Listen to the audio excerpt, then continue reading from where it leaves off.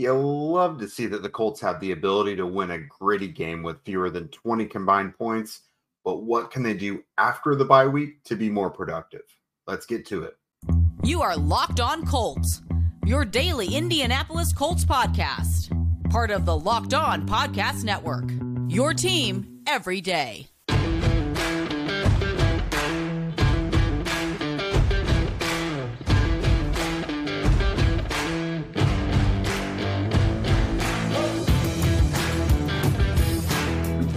All right, what's up, everyone? Thanks for tuning in and making us your first listen of the day. This is your daily podcast covering your Indianapolis Colts, part of the Locked On Podcast Network, your team every day. And today's show is brought to you by Jace Medical. Empower yourself when you purchase a Jace case, providing you with a personal supply of 5 antibiotics that treat 50-plus infections. Get yours today at jacemedical.com. That's JASE medical.com. Welcome to the show, everybody. I am Jake Arthur. You know me from horseshoehuddle.com. And today we're going to kind of put a bow on the Colts' most recent performance, a 10-6 victory over the Patriots over in Germany that brought the Colts back to 500 at 5-5. And honestly, back in the playoff conversation, surprisingly enough, after a rough few week stretch beforehand. They've strung together a couple wins. They go into the bye week on a little bit of a winning streak, so can't complain there, right? So we're going to go ahead and kind of highlight a couple things that stuck out to me offensively and defensively, and then, of course, some things that maybe we'd like to see tweaked after the bye week moving forward over the remaining 7 games of the season. So first up, probably the most polarizing topic over the Colts right now, now that the Anthony Richardson injury is far in the past, Jonathan Taylor is back. The most polarizing thing right now is Gardner Minshew. He does have his supporters for sure. There's people out there who are just kind of along for the ride. But there's also some people who are kind of calling for some sort of change. And at this point of the season, I don't think that's going to happen. I think we're just going to we're just going to be experiencing what's going on here and hope that the offense evolves and gets a little more effective, especially in the passing game.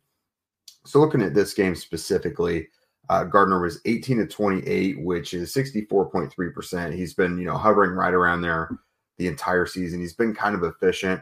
Of course, a lot of his throws are shorter and closer to the line of scrimmage, so you hope to see a higher completion percentage. But that is just kind of is what it is. He had 194 yards on that, a 6.9 yards per attempt, which is honestly a little better than a lot of his performances. When you look through there, I think he's only had one game in his 7 starts that was 7 or above. And that's when he had that gaudy, 13-yard per attempt when he had a bunch of chunk plays a few weeks back. No touchdowns, 1 interception, no sacks, which is good. But when I watched, I thought he was just a little scattered. You saw him not really settling into pockets. Now, the Patriots can get after it a little bit, but I thought Minshew's actions probably weren't super reflective of the level of pass rush the Patriots were actually bringing. You saw him just, again, look kind of scattered, escaping the pocket. There were open players there. I mean, sure, they would be short gains, but it just felt like he was kind of bypassing those and looking to, kind of the mid, shorter second level of the passing lanes. And I don't know. Oddly enough, Pro Football Focus ranked Minshew as the Colts' best offensive player from Sunday with an 83.9 grade. I don't think a lot of people would agree with that watched that game. I know Zach kind of alluded to, it was another game where the offense is just kind of surviving with Minshew under the helm. But I don't know. When I watched, a couple big things that stood out. He missed some downfield shots to Kylan Granson and Josh Downs. If you notice, a lot of the spectacular plays that Downs has been making lately have been diving plays. Now, they're plays where Minshew is getting him the ball where only he can make it, but they're not super in sync, those throws.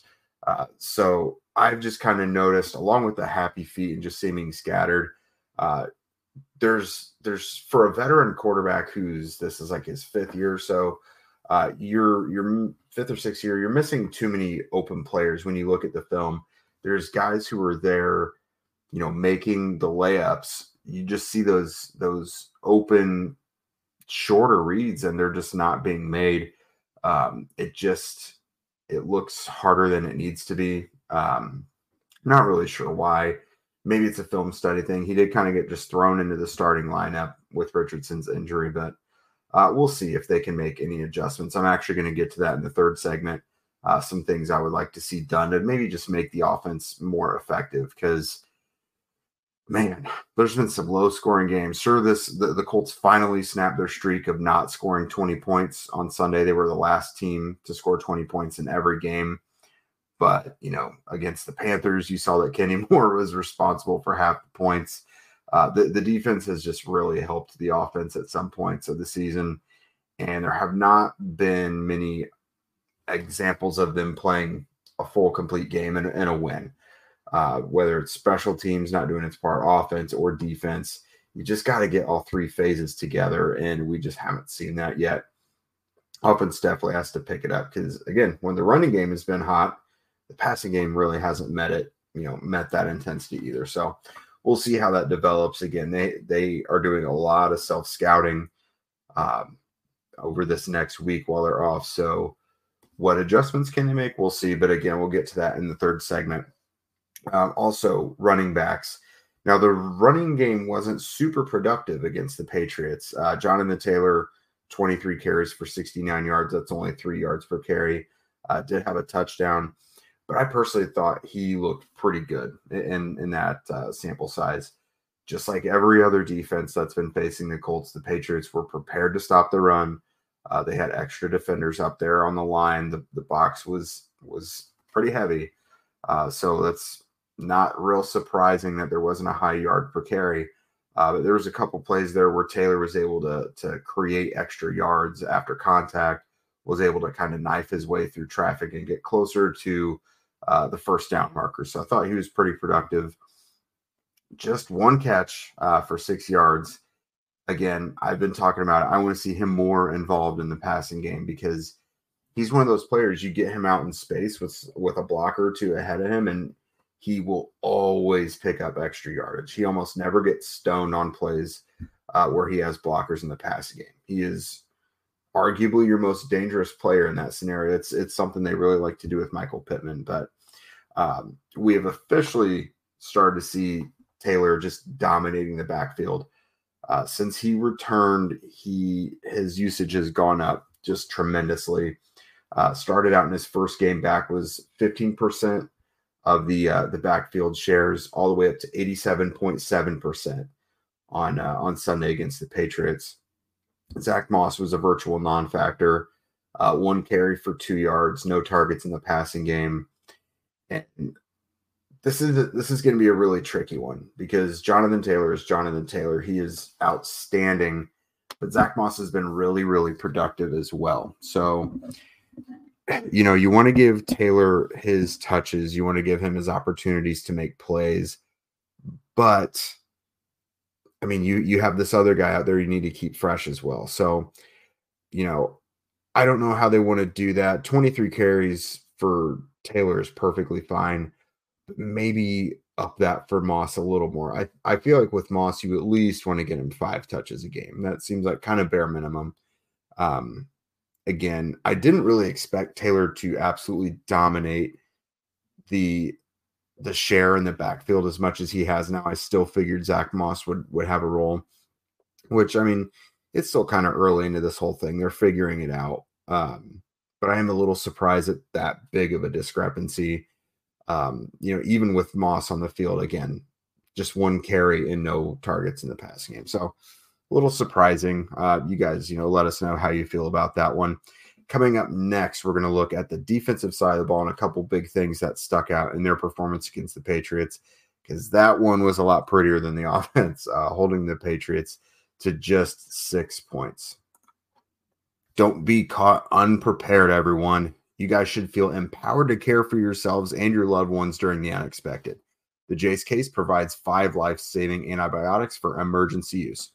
All it takes to get a Jace case is fill out a simple online form, and in some cases, jump on a quick call with one of their board-certified physicians, and then Jace handles everything from online evaluation, licensed pharmacy medication delivery, and ongoing consultation and care. Get ongoing care from their physicians on any treatment-related questions. Jace Medical. Doctor created, doctor recommended. And football season is here, everybody, and Locked On is kicking up our coverage with Locked On NFL Kickoff Live. That means every Friday, Locked On will go on live at 2 p.m. Eastern on each and every Locked On NFL YouTube channel, including ours. Hosts Tanitra Batiste, Jarvis Davis, and Kyle Krabs will break down every game on the NFL slate to get you ready for your team's matchup, your fantasy lineups, your betting angles, and more. Plus, get the in-depth local analysis from our stable of NFL hosts across the country who know these teams better than anyone else. Find Locked On NFL Kickoff Live every Friday at 2 p.m. Eastern on any Locked On NFL YouTube channel. All right, friends. So defensively, I think everyone was probably pretty psyched with how that performance went. Again, just 6 points scored by the Patriots, and that is the name of the game at the end of this whole thing. 5 sacks really ratcheted up the pressure, especially in the first half. 2 guys really stick out, especially up front when I looked at this one. So Dayo Odeyingbo, 4 tackles, 3 for loss, 3 sacks, 3 quarterback hits. Just outstanding. He now leads the team in sacks with 6 on the season. He also had one against the Panthers last week. He already has set career highs in pretty much everything except tackles, and he'll get to the tackles within the next few games probably. So that guy is, again, last year he played extensively. He had to play a lot late in the season with injuries to Kwity Paye and Yannick Ngakoue. And he already, just a little over halfway through the season has had a career year. So that guy is on fire. 6 sacks right now. There's 7 games left. Could he get to 10? I mean, this is a guy that kind of racks these things up in bunches. 3 sacks on Sunday against the Patriots.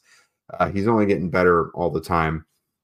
The last couple of years for you everydayers that are with us all the time, Dayo's trainer, his offseason trainer, Eddie McGilvra, is a friend of the show, and he has just had nothing but positive things to say about Dayo's work ethic, what other players who are working alongside Dayo, their impression of him, and they're like, wow, this guy is just going to be really, really good. And it seems like he's really hitting his stride. Year 3, he's only getting better. So him and Kwity Paye growing together, that is quite the advantage for the Colts to have, because it does look like both these guys are getting better. Especially Dayo making such great leaps as a pass rusher. Kwity Paye is an elite run defender from the defensive end position, and he chips in with his pass rush plenty as well. He got in for a sack as well against the Patriots, so awesome there. And then DeForest Buckner, dude is playing lights out lately. If you guys read today on horseshoehuddle.com, Zach actually put out a piece about how Buckner is just putting up a crazy performance leading up to the bye week, and now he's had a really hot last few weeks. On Sunday, had 8 tackles, 1 for loss, and 2 quarterback hits. He's right behind Dayo in sacks. He's got 5 on the season, I believe, 5.5. Since week 9, Zach pointed this out, Buckner leads all defensive players in the NFL with a pass rush win rate of 27.6%, and his 11 pressures over that time ranked 9th in the NFL. And remember, that's an interior defensive lineman, so it's not like he's, one of these edge guys like TJ Watt or Nick Bosa coming off the edge all the time. He's fighting through the middle. And to me, I think it's been even more impressive considering Grover Stewart has been out. It's been a big loss, especially against the run with Stewart out. You've got Taven Bryan out there next to DeForest Buckner a lot of the time, but Buckner is just stepping up big time, and you love to see it. Another thing I really wanted to point out, the Colts have been turning it up when it comes to turnovers. You got to have those takeaways, which is something they've been better at this year. And Julian Blackmon from his strong safety spot has just been outstanding. I've been saying for a couple weeks now, he's playing really good football. And then boom, here you go again. Comes up with a 4th quarter interception that gets Mac Jones benched on Sunday. The Colts have 8 takeaways in their last 4 games. Kenny Moore, Julian Blackmon, and Rodney Thomas all have multiple. Dayo, Odeyingbo, and Saguna Luby have also contributed ones as well. But man, this defense, especially with guys like Blackmon, is really turning it up. In the last 6 games, going back to that Cleveland game, Blackmon has 4 tackles for loss, 3 interceptions, and 5 pass breakups. And I mentioned Dayo Odeyingbo's having a career year. So is Blackmon.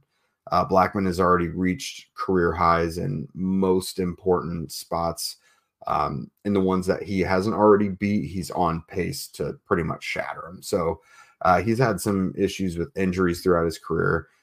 Knock on wood, but it's been really good to see him out there and healthy this year, because he is kind of a difference maker. You know, he's not necessarily an all-pro player by any means, but like he's a really good above average safety for the Colts. I feel like he's really, really hit his groove as the strong safety, because he's so instinctive, so good at diagnosing things in front of him. He's just playing at a really, really high level. So you love to see that from some of those guys. Dayo, a younger player, getting better all the time. DeForest Buckner is a former All-Pro who's playing like it. And then Blackmon is a guy who is finally healthy and kind of living up to his potential. So all really, really good things. Excited to see how those guys perform the rest of the way. Coming up here on the last segment, we're going to talk about just some things you want to see after the bye, basically. You got a handful of games left. The Colts are in the thick of this playoff race.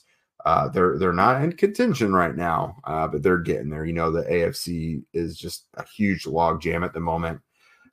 No team in the AFC South really wants to run away with it. Even when teams win, they almost come up short and don't hold on. So it's going to be a bloodbath in the AFC. It's going to be entertaining to see how it turns out. But yeah, Colts definitely in the thick of it. Let's go ahead and talk about what we want to see in this final slate here in a minute. Score early this NFL season with FanDuel, America's #1 sportsbook.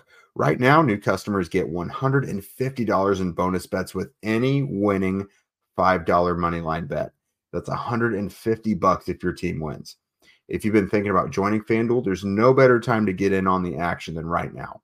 The app is super easy to use, and there's a wide range of betting options, including spreads, player props, over-unders, and more. If there's something you don't like to do when it comes to sports betting, I guarantee you they've got 100 more things that will get you excited to actually bet and put some money on the line, make these games a little more interesting for you. So visit FanDuel.com/lockedon and kick off the NFL season. FanDuel, official partner of the NFL. All right, guys. So what do we want to see after this bye? You got the Buccaneers coming to town. You got the Titans as well in these next couple games. You got a really exciting one against the Bengals coming up after that at Paul Brown Stadium. So what do we want to see? Offensively, I don't think there's just some big – there's not just going to be any big fix. Like we've seen what the offense is. We've seen what Gardner Minshew is. Now, I think it can get a little better if they can find a way in the passing game to keep defenses honest and not just load up the box all the time and make Gardner beat them. Then I think the run game is going to pop at some point, because Jonathan Taylor's been running angry. He's getting a couple chunk runs. He's getting these first downs and everything, but we haven't seen those home runs. He's having to run through a lot of traffic right now. So I'd like to see, it's going to be a short passing game. It just always is.